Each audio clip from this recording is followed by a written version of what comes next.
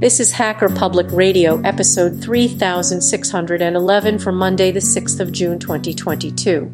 Today's show is entitled HPR Community News for May 2022. It is part of the series HPR Community News. It is the 190th show of HPR volunteers and is about 56 minutes long. It carries an explicit flag. The summary is: HPR volunteers talk about shows released and comments posted in May 2022. Hi everybody, my name is Ken Fallon and you're listening to another episode of Hacker Public Radio. This is HPR Community News for May 2022. And joining me today is... Hello, Dave Morris here. So, Hacker Public Radio is a community podcast that relies on shows being submitted by members of the HPR community, aka you, or anybody else you know who has something interesting to talk about that you think might be of interest to hackers. And the HPR community news, the HPR janitors, Dave and myself, come out of our closet, our HPR janitors closet, and we'll give you a rundown of what's been going on since you were here last month. And as part of that, we'll be going through all the shows and we'll be going through all the comments, and that's pretty much that.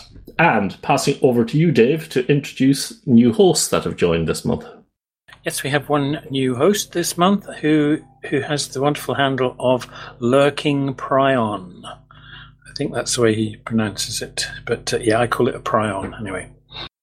And he has already several shows in the future feed, and they are all excellent. So much so that I've already used them on 2 occasions in anger against other people. So, well, Lurking Prion says that. Yes, they are brilliant. Yeah, I'm really enjoying them. So, the first show that we're going to review is 3586 for Monday, the 2nd of May 2022, and that was the HPR Community News show, which is this show.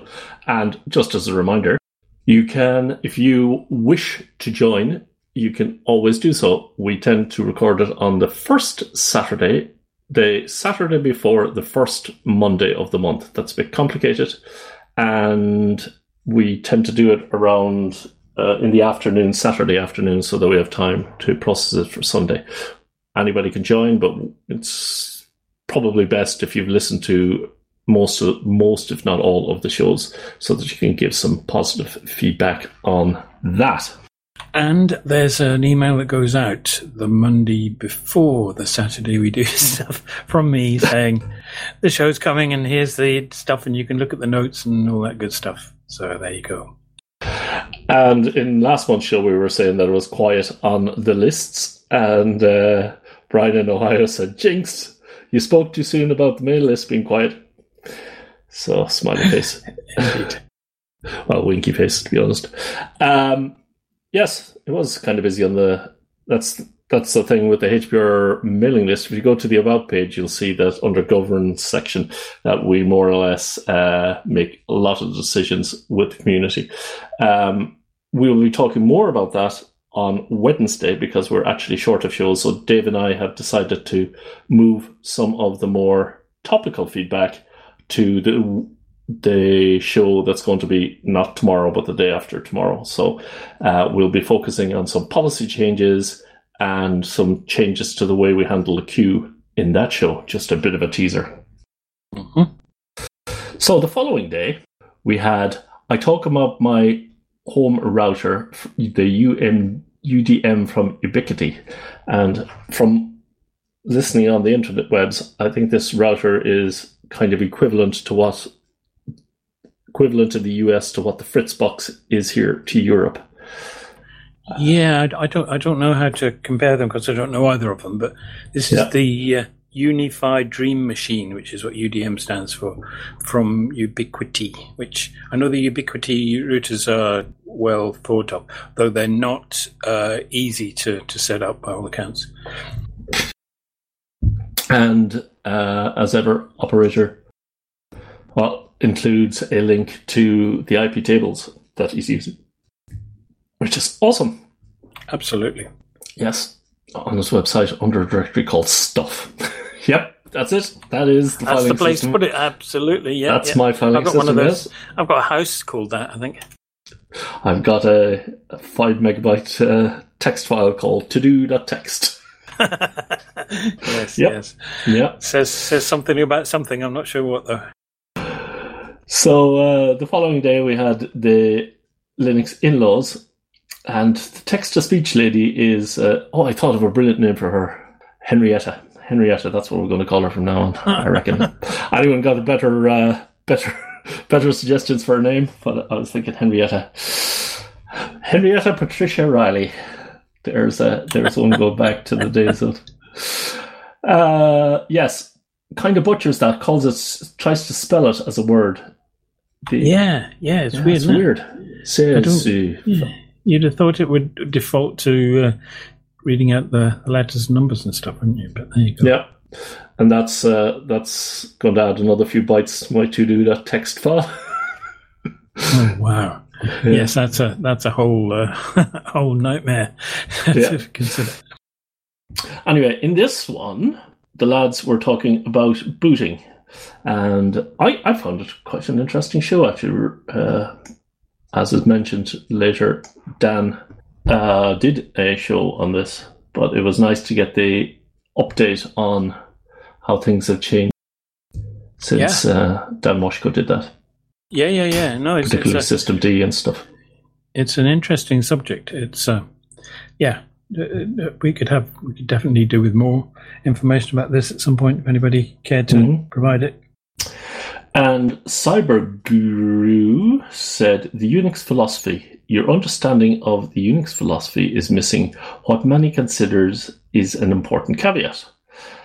As summarized by Solus, Unix is a collection of programs that each do one thing only and do it well. System D is a grab bag of lots of functionality, and it does not do any of them particularly well. Hence why people say that System D is not the Unix philosophy. I agree that the old style init system had a lot of issues and needed to be replaced. However, I do not agree that System D is the solution. Actually, that should be anti-sick because I fixed it in my head. It said replaces.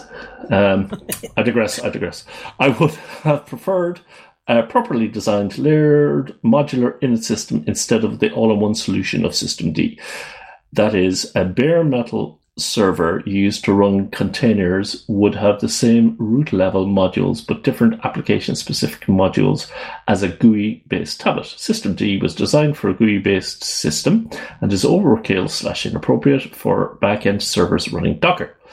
Anyways, another good show, and stop selling yourself short. I think you are up to a double-digit number of listeners by now. End of comment. And the lads responded to that in one of their shows. So cool. So the next comment was from Clinton Roy, who we haven't heard from for a while, I believe. Debian System D, he says, I'm writing this comment hot, so you may well cover this in the rest of the show. I think the major drama with Debian and System D is the merged user/user stuff, which, depending on who you ask, is either an existential crisis. Yeah, I've done the same thing, or a mild wrinkle in package management. Debian has not switched over to System D resolved yet either. Yeah, that doesn't. Anyway, I had to double take that one. System D resolved yet either. Oh, System D resolved D. Oh, okay. Mm-hmm. I don't even know what Resolve D is, obviously. Not looking something forward that broke to that. My system, yeah. Okay. Oh, right, yeah. I tend not to follow these things as much as I used to when I was working. I don't follow them, Dave, until they throw something in my way that I need to follow them. I should bite your work, ankle. but it doesn't. Yes.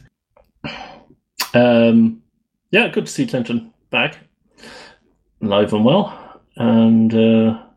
Yes, existential crisis or a mild wrinkle. That basically describes my reaction to everything, and it varies depending on how much sleep I've got. Oh yeah, definitely. Anyway, Brian in Ohio, out of your depth. It's sad that you call your show as a callback to the Linux in-laws. Fabian Scherschel seemed to do a lot of research on the topics he discussed and was Fernier. And you don't know what Grubs stands for shows your lack of preparation. You could have listened to Dan Moshko's great series on bootloaders done on HPR and be better off.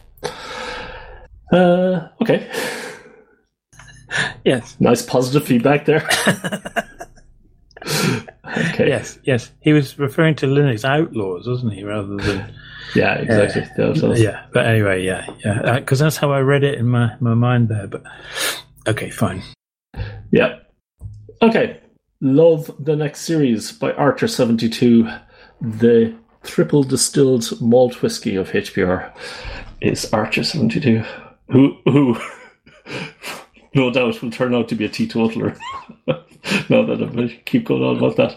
Anyway, it's possibly going to be a series started by that other Scottish bloke. What's his name? McNallu.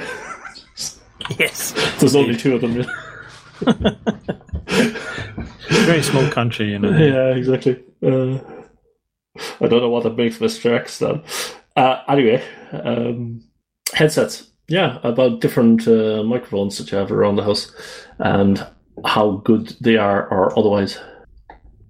Yeah, that's interesting, actually. It never occurred to me to record a show using a pair of headphones, Bluetooth earbud things like this. Yeah. It depends on whether your phone is capable of recording off them.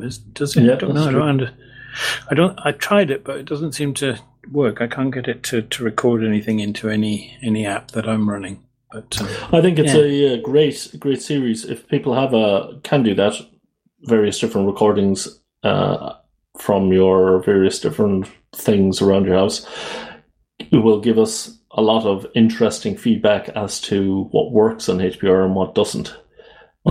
You have exact, like, scientific examples of, well, from recording to publishing, this is what it is, and these expensive microphones might sound better to you, but by the time it comes out on HPR, it's pointless spending that amount of money. But anyway. Yeah. It's certainly. I certainly found it really interesting. I could learn a lot from it. I'm sure. Most of his samples, I felt, were fine. The Taj was probably baiting his head against the wall listening to it, but I was able to completely understand all the readings of the BSD Bible there. So. Yep. So, next one, the directory command, more on DOS. It's time for the dir command, and this is part of Ahuka's never too old series on DOS, which is gaining a lot of interest from people. So, well, nobody particularly commented on this one, but the series itself has been getting a lot of positive feedback. Yeah. No, it's really good. I do remember that command on DOS. I'm sure I've said this too many times that I tried to avoid DOS as much as I could. But dir had got some quite fun capabilities. So the following day we had a review of Flashlights by JWP, and I was outside when I was listening to this and unable to write down what lights he had gotten, because I did actually want to refer back to them and put links in. That's what I'd like to do. So note to self to do that again. Yeah, my notes to myself was I couldn't work out what he was saying. Probably because I was doing something else at the time. You know how it is. And it would have been nice to have had a list to go and poke around with them on Amazon or whatever and see if they're things that you would want to own yourself, Oh, I am. My father and indeed I both love flashlights for some strange reason. I can, you could just guaranteed birthday present for the man was get him a flashlight or batteries for said flashlight would be. And they just seem to always disappear, flashlights. I don't understand it. I've got one of those night core ones, just the little one you put on a keychain, or I just keep it in my pocket, that Big Clive talked about. And the clicky one there. Yeah, you press the button twice in rapid succession, you get an incredibly bright light, especially at night. It dazzles, Stop. Sure. Okay, moving on. Okay, I'll be taking a picture in a minute. Wasted shows here, Dave. Okay. Anywho, the next day we had a show from Nightwise, who's come back after COVID, with a quick overview of 3 months with the Surface Pro X. And this is from Wikipedia, a 2-in-1 detachable tablet computer developed from Microsoft. And Robert says, fine show until. Is it your turn or my turn to do the... I think it's mine, actually. Yeah, go for it. Yep. So Robert says, fine show until... ... I was enjoying the show until the rant about the year of the Linux desktop. Do you think chasing the major platforms will magically bring the year of the Linux desktop? Because it won't. What it does is it provides ammunition for employers to insist employees can use Microsoft or Apple. What is the problem here with non-mainstream distros that gets you so annoyed? So what if they don't run the major platforms? They're not forcing you to run them. Why do you not want them to exist so much? Monoculture is bad in nature and it's bad in tech. Feel free to run what you want, but stop lecturing everyone else about their choices. What was that? That was the year of the Linux desktop. I listened to these all three in the one go, so he did go on about that. Okay. Next. Home office, mouse, shoulder, and auto hotkey scripts. This can only be by operator based on the text. I talk about my issues and solutions for desktop ergonomics. So this is actually quite good. Yeah, as we got links to the bits and pieces as well. Yeah, some good links there. The whole business about sitting at a desk and getting sore shoulder because of rotator cuff problems and those other things that people get from sitting hunched up at keyboards, and I certainly do, is all stuff that we should be aware of and guarding against and whatever. Yeah. So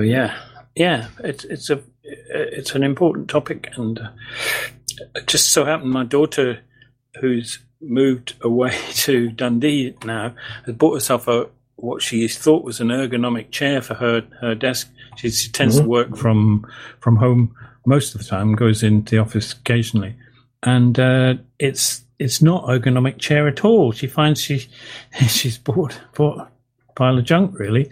So it's a hot topic in this family. getting a chair that supports you well, gets you in the right position, gets your arms at the right level for your keyboard, and doesn't mess up your shoulder and whatever is really a key issue. Yeah, and so actually good tips there, and there's a few bits and pieces in there that I was thinking of adding to my own setup, which I have in my to-do text file to do a show on, but it ain't actually finished yet. So therefore I can't do a show on it. That's my excuse, and I'm sticking with it. Yeah, it's good though. Yeah, I haven't followed these links up, but I will do, because there's things like a good mouse and that sort of stuff is all really important. A Peely Wally. What the hell is a Peely Wally, Dave? There's a glossary, not indexed. It's a Scottish word meaning pale or one or... There is a glossary, yes. Colour. Of course. What do you mean? So it's about Scottish language and stuff. Well, sorry for coughing, guys. No doubt I won't edit that out, but my apologies to everybody whose ears got blasted. So yeah, it's a word that I always get wrong, and I get laughed at for being an Englishman trying to speak Scots, but it's a good and valuable word. Indeed. But there are 4 comments, Dave. Shall I read the first? Brian in Ohio. Great show. Glad to hear you guys are still game, trying to picture which one of you is Jack and which one is Victor. Love the banter. Keep it up. Jack and Victor? Yeah. I had to ask for a translation. I have no idea, but yeah, it's a TV show of some kind. Okay. Abiza says Pascal. You discussed. Should I do that one because you're going to reply? Oh, okay. Because I've got actually. two to come. Yeah, okay, go. Biza said Pascal. Your discussion, Borland Pascal, which was marketed as Delphi, you may be interested to know that it lives on, well, sort of, in the Lazarus IDE, which is backward compatible with Delphi code. It's still under very active development. Take a look at their website. I believe the default language on VAX hardware, in as much as there was one, was Fortran rather than Pascal. I rather enjoyed my years using the VAX cluster. They were rock solid,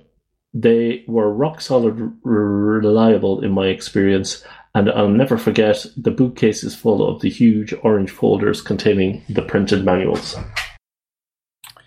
So I didn't put my full name, but anyway, I made the next comment, which was to Brian. Thanks, Brian. Glad you enjoyed the show. We both have fun doing these, and I'm delighted that there's an audience that gets pleasure from them as well.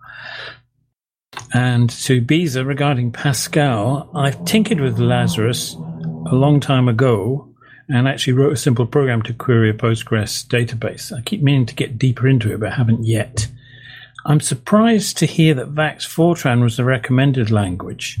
We took delivery of a 2-node cluster, both 8700s, I think, in 1987. This came with a fair bit of training in Reading and West Gorton in Manchester, two places where digital equipment had offices and stuff. And we had some consultancy available to us to get us started doing the stuff we needed to do. The cluster came with VAX VMS version 4 dot something, I think. Not 100% certain of that. One of the consultants recommended Dec Pascal for our system-level projects and wrote us some example code to get us up and running. That's where I got the impression that Pascal was the most complete language at the time, other than the low-level stuff like Bliss, which was their sort of assemblery thing or C-level thing, which we hadn't bought. We did use Fortran too, and I drew the short story and ended up teaching it to various students. We ran service courses in the early days. Just as an aside, one of the then digital consultants lives a few doors away from me. I've tried to get him to record a chat with me about the Dec times, but I haven't convinced him yet. The manuals. I remember someone telling me, Dave, your manuals have arrived, and I went to the loading bay to find an entire pallet of them waiting there. They were really good, though. Wow. How big was this pallet? Well, it was maybe about, well, it's a normal size footprint pallet, but it was about 3 foot high, maybe something like that, of manuals all shrink wrapped and together, so they were all bound together. But yeah, you got a lot of manuals. You needed a library to, a place with lots and lots of bookshelves to exactly. Yeah, them were the days, Dave.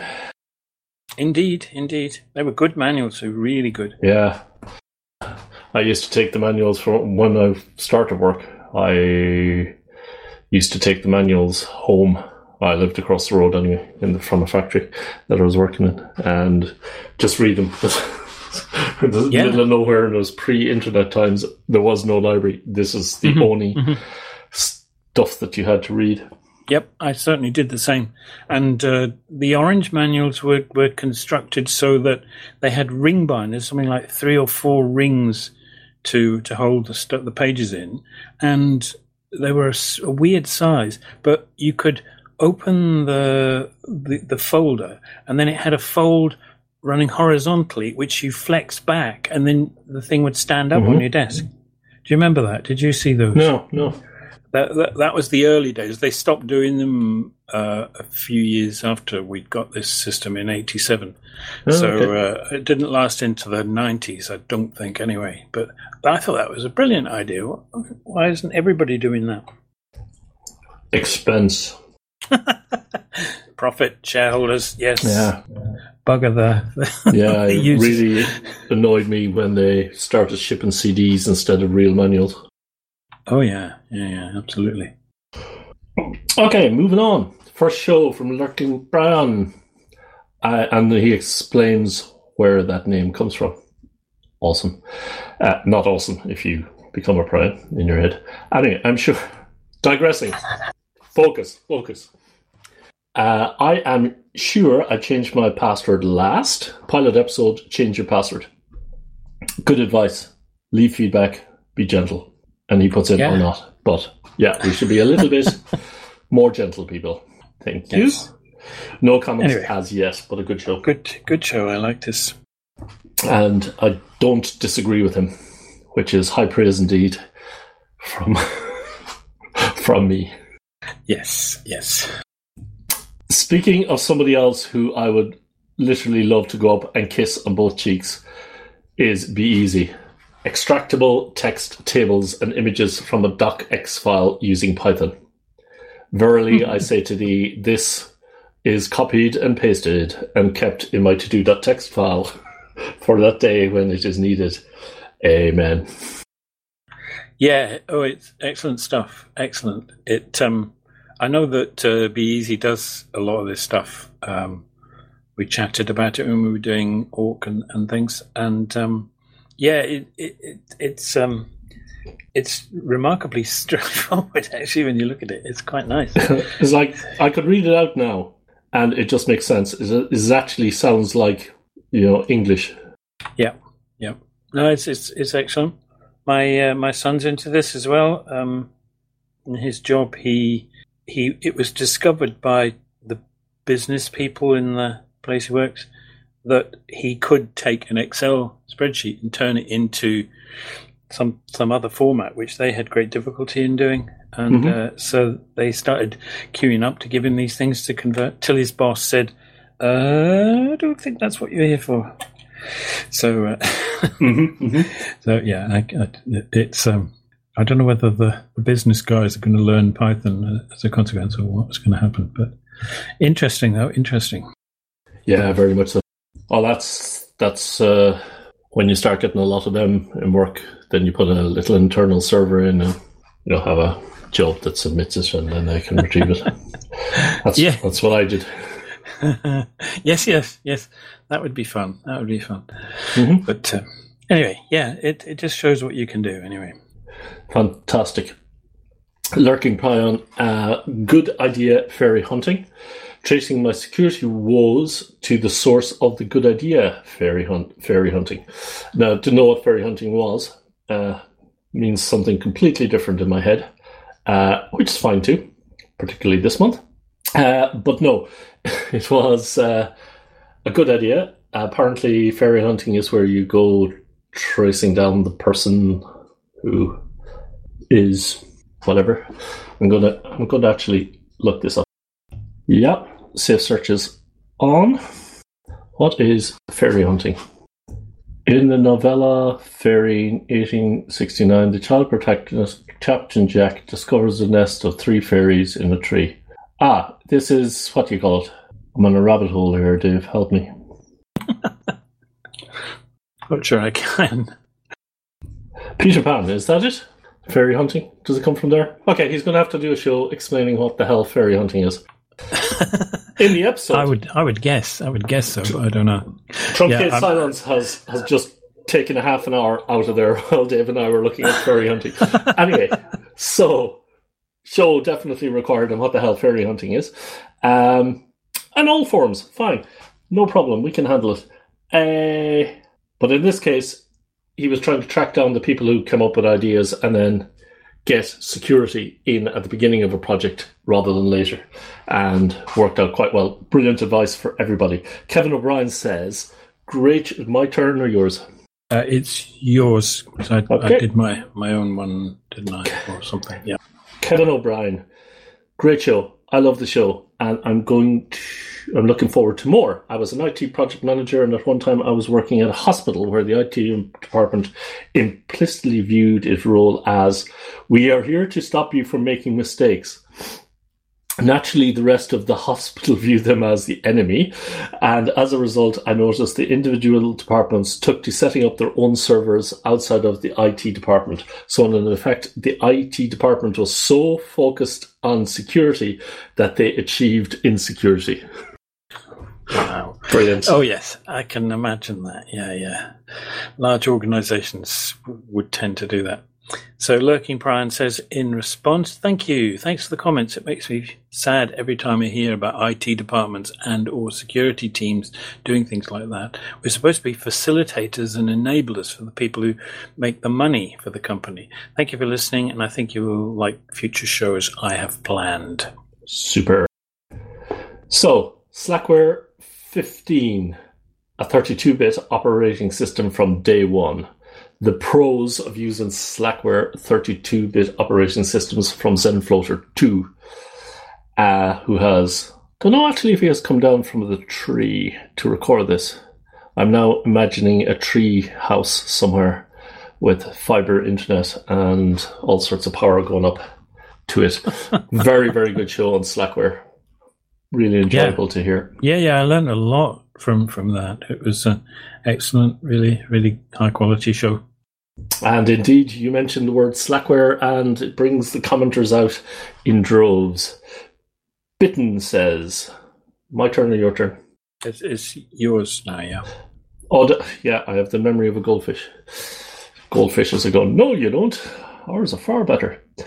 Audacious Winamp skins. Hey, you can change to Winamp-like skins in Audacious to make it look more like XMMS in the Audacious settings. Linux Daddy says, 32-bit Linux, great radio cast on Slackware and its history. I got my first Slackware with a book and 2 CD-ROM discs at version 3.2 with kernel 2.0.29.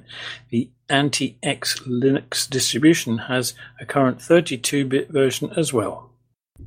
And Brian in Ohio says, great show, another great show. How about a podcast? And how and what you listen to on internet radio streams. Keep up the good work! ! Cool. Windigo says, intrigued about Slackware. I've never used Slackware, but I've often heard about it. I have a 32-bit Dell Mini 9. Maybe doing some distro hopping soon. Also, you mentioned that you had proprietary wireless cards that required a Windows driver with a software that adapted it to be usable in Linux. Could you be thinking of NDIS Wrapper? It gives a link. I remember using it back in the day, but it looks like it only supports drivers up to Windows XP. Either way, thanks for the interesting episode. Cool.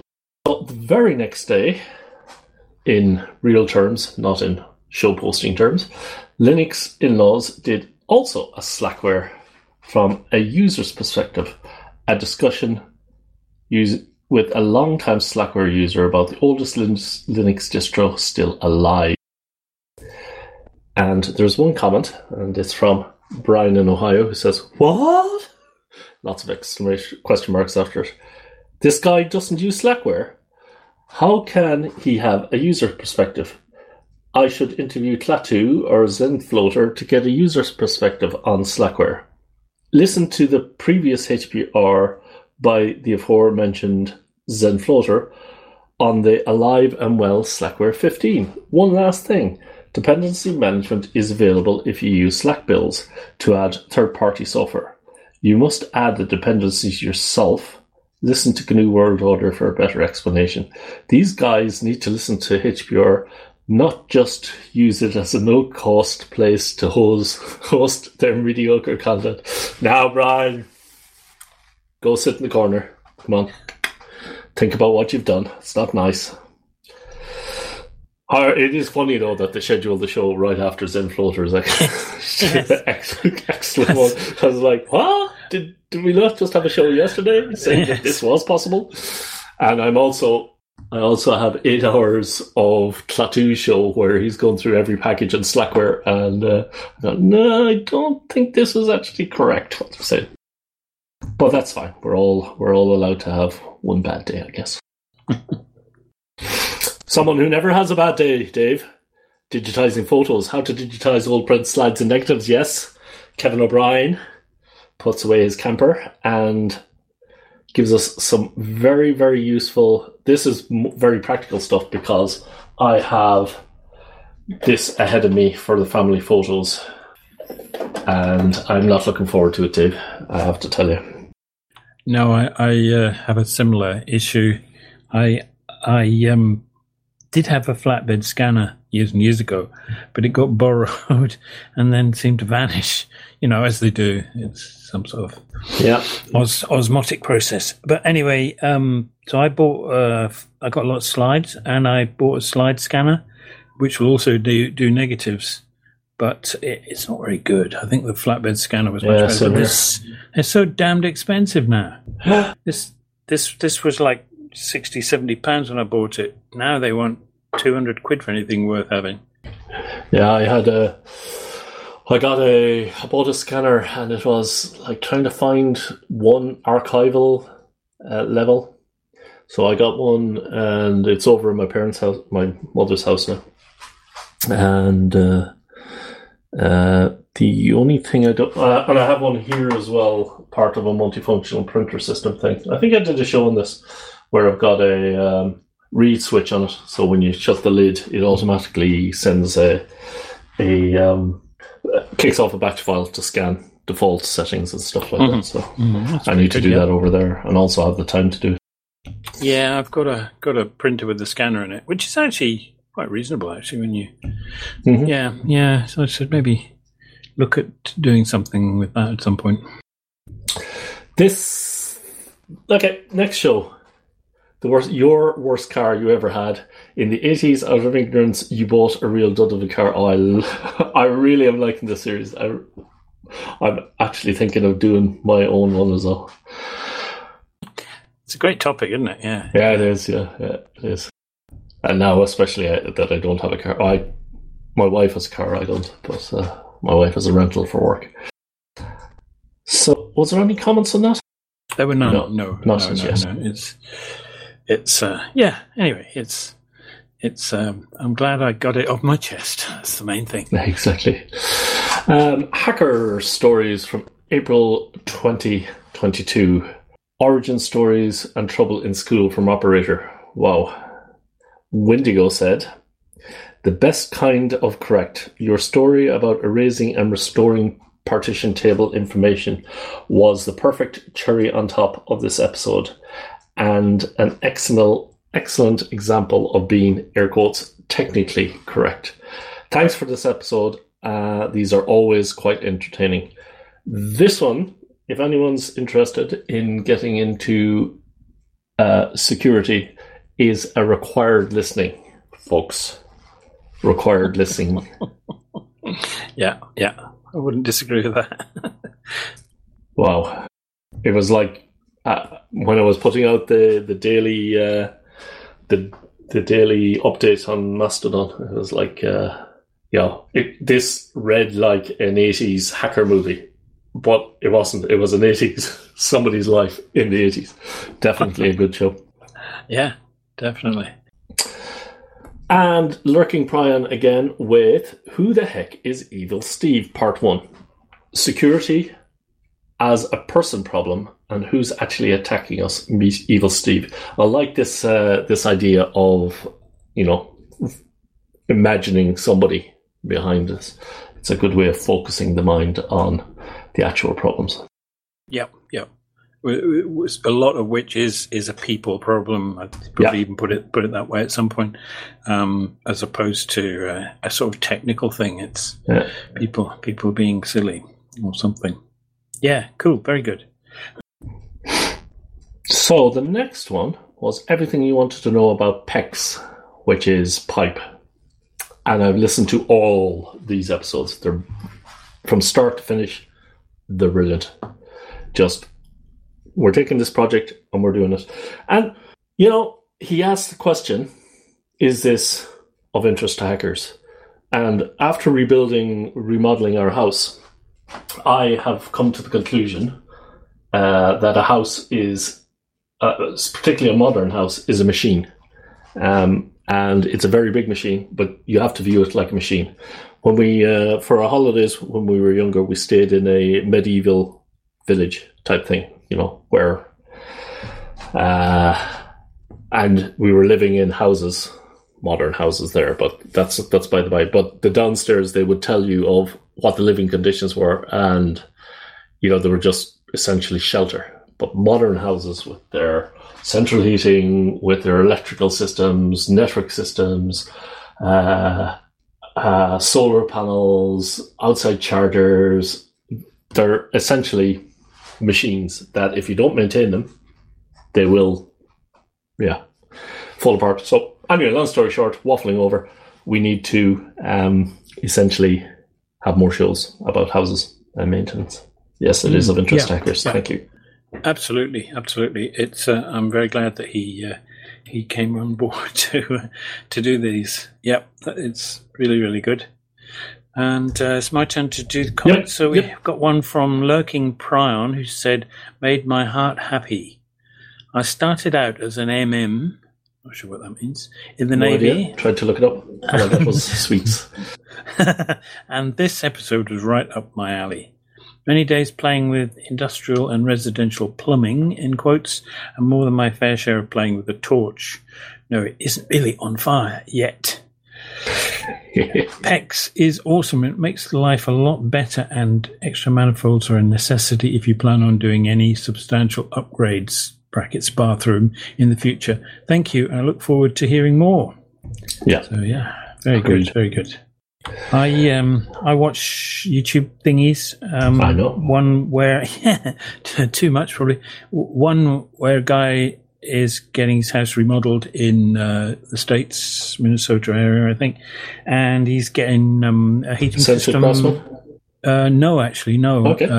This is I've forgotten the guy's name now. I've forgotten what his channel's called, but he's getting, as he and his builder guy are working on stuff. They've got a guy fitting hot water heating system under the floor above their heads, and he's using PEX, which fits into sort of slotted doodads that goes zigzagging up and down through the joists and on to warm the room above. And the stuff he's using is beautiful. It's really, I mean, the actual look of how it is as a material and how flexible it is, how strong it is, and actually looks quite nice too. Because it's sort of red color stuff. So yeah, it's fascinating. I've never paid much attention to it in this country. I'm sure you can buy it, but not gone out looking for it, to be honest. So yeah, it's things to learn here. Indeed. They've used quite a bit of Plex in the remodeling here in the back room. So, okay. Yeah, good. Yeah, it's the stuff to use. I've got still got quite a lot of copper in my house. When I had my new boiler put in, they ran copper up to it for some things, and some plastic pipe as well. I don't know whether that was PEX, but but copper erodes over time, and which I didn't fully appreciate. Anyway, interesting stuff. Yeah. The next day we had an aspiring, see what he did there? Boom, boom. Use of a 13-year-old hardware using, you guessed it, Slackware and an old netbook. This is Archer 72 with a short and sweet episode, beautifully documented, on upgrading his netbook. Yes, very jealous of that battery. Those Aspire ones were definitely the best form factor for commuting. Yeah, they look good, don't they? Yeah, they look more substantial than things like the Asus triple EPC and stuff like that, which is quite tiny in comparison. So it's still a usable thing, but yeah.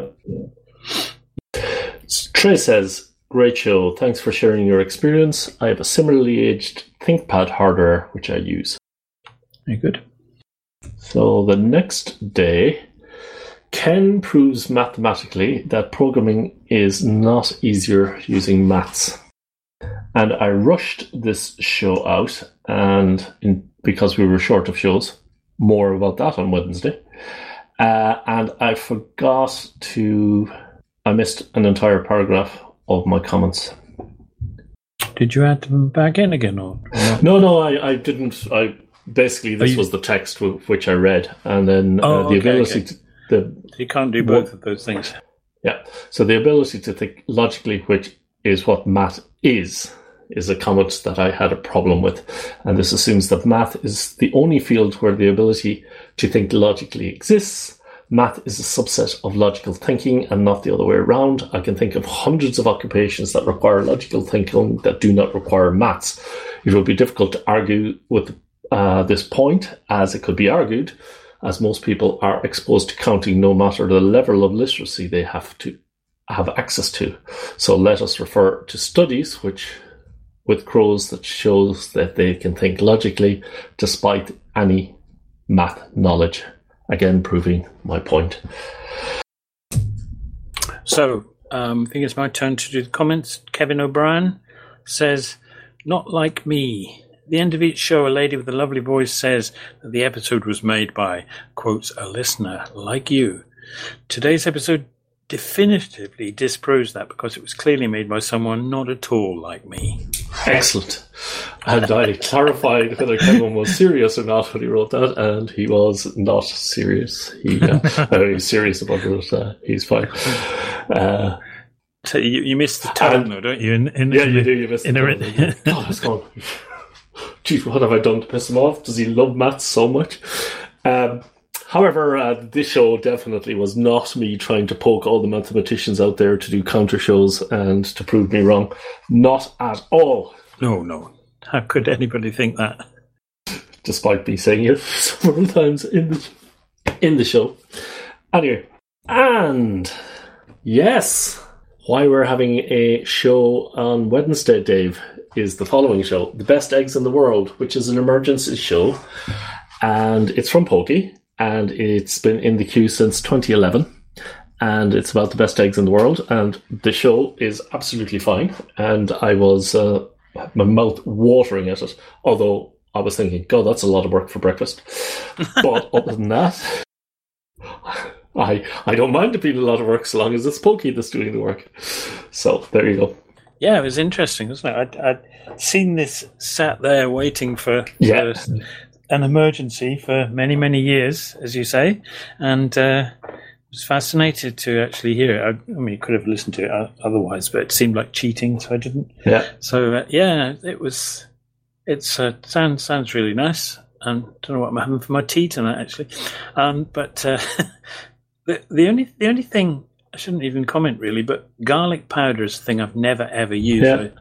Never heard of it. No, I've never needed to, but I'm sure there's a really good reason. I'd love to know the logic, the cooking expertise behind using such a thing.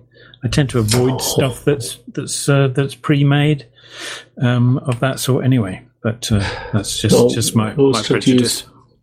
Garlic cloves. It's so easy anyway. They keep, and you just have them with keep them with the onions, and then squeeze them through the thing, and you get fresh garlic, as much or as little as you want. Yes. But anyway, so that was it. Very interesting. Wasn't it? Yeah, that was it. Right. We had you did the last one. We had missed comments.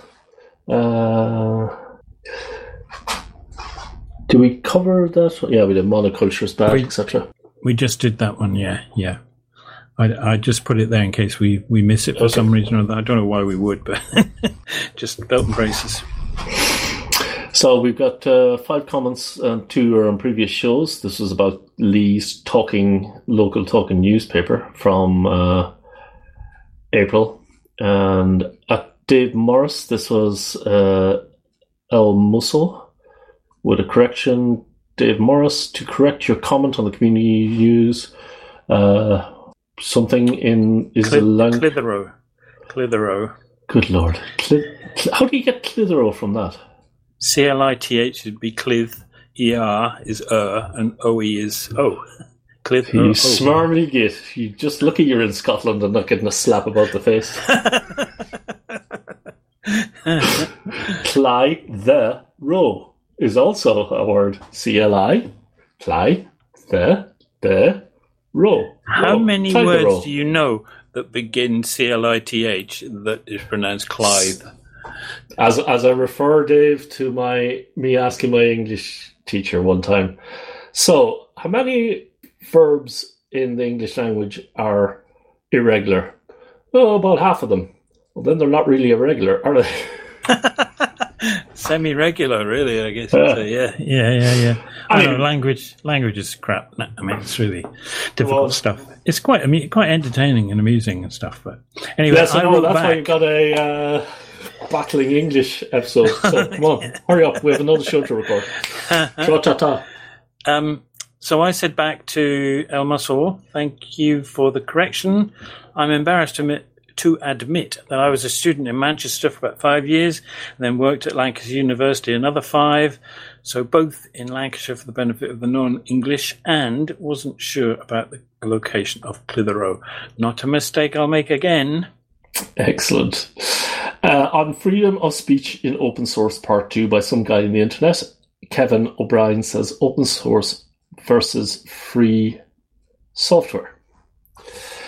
And Kevin says, I think it can be useful to distinguish between open source and free software when you address this issue. Free software respects the 4 freedoms as published by the Free Software Foundation.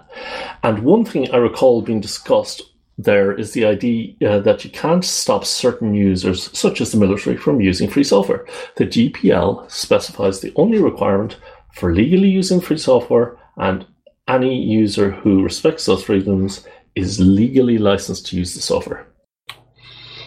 So, some guy on the internet says the freedom to advertise. Kevin O'Brien, thank you for your reply. I agree. Open source and freedom respecting software is usually a joint effort, but in this argument we can use more perspective. The open source is only one element, but the free nature of the software and its community must be considered when discussing the actions of community and the usage of its software.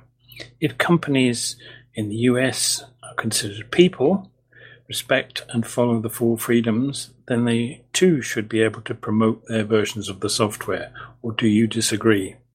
And Kevin says, I'm pretty basic on this. If they follow the 4 freedoms, it's free software. If they include advertising, then someone else can fork it and remove the advertising. All perfectly legal. Yeah, no argument here. No. Well put. Yeah, so we've had comments. Let's see what was on the May thread that made it so busy. Policy changes discussed on this month's community news, which was during last month's episode. Dave and I some policy changes, tags, modification of a tag is an ongoing process, so it can be modified host name or handle series. Shall we cover this on Wednesday as well? Yeah, we could do that, yeah. Yeah, okay. We're going to cover some of these because they go to basically relate to what is and isn't, what causes problems for the HPR project when you post a show. Okay, and we want to keep the community news relatively lighthearted. Okay, so anything else, Dave? Any other business? Older shows in the archive. Talk to us about that. Yes. It took me a while to find the tab and go back to it. My brain is so slow these days. Right, so last community news episode, I was talking about re-uploading various shows in a range from A712.429 and talked about it in the show that came out in early May. And so I'm just sort of making progress with this. And what I've done in the past month is 271 re-uploads leaving. I'm trying to do 5 a day if I can. Good. A little thing that pops up and says, "Oi, do them." And then there's 1,288 yet to do. So I actually did 231 last month. So I don't know why I need to tell you this, but I just writing lists of statistics. So Yep. So we're slowly inching towards. We're also using up more disk space as a consequence because we're making transcoded copies of all of the audio, so that every show you go to eventually on the Internet Archive will have all its different versions. If you happen to like the Opus version, you can find it there with the tags, etc., etc. That was the point of the exercise. Yeah. They do transcode the shows if we don't, but what they don't do is copy the tags over. So that's why we do the transcoding for them. Indeed, so yep. Yeah, just as a background to that, you might be wondering why we're bothering this. And since we've done the change in the workflow, I haven't gotten rid of the shows from the hard disk because I wanted to make sure nothing got broken in the process. So now I've updated the script to tidy that out. There's a little bit of coordination that Dave and I needed to do to make sure we didn't lose anything during that process. Mm-hmm. Yep, but we pretty much got that in hand now, I think. So yeah, cool, good. Oh, and the other thing I wanted to say was that finally, the Free Culture Podcasts website, the HTTPS thing, has been fixed finally. So feel free to recommend the freeculturepodcasts.org, and we will accept anything. That's Free Culture Podcasts, and who are not embarrassed about having us talk to them, by us I mean Dave, about the quality of their XML feeds. So, yeah, yes, indeed. Looking forward to it. Yep, super. Okay, that's it, and see you on Wednesday for the next show, and tune in tomorrow for another exciting episode of Hacker Public Radio. By the way, we need shows, people, so record shows, send them in. Thank you. Bye. You have been listening to Hacker Public Radio at hackerpublicradio.org. Today's show was contributed by a HPR listener like yourself. If you ever thought of recording a podcast, then click on our contribute link to find out how easy it really is.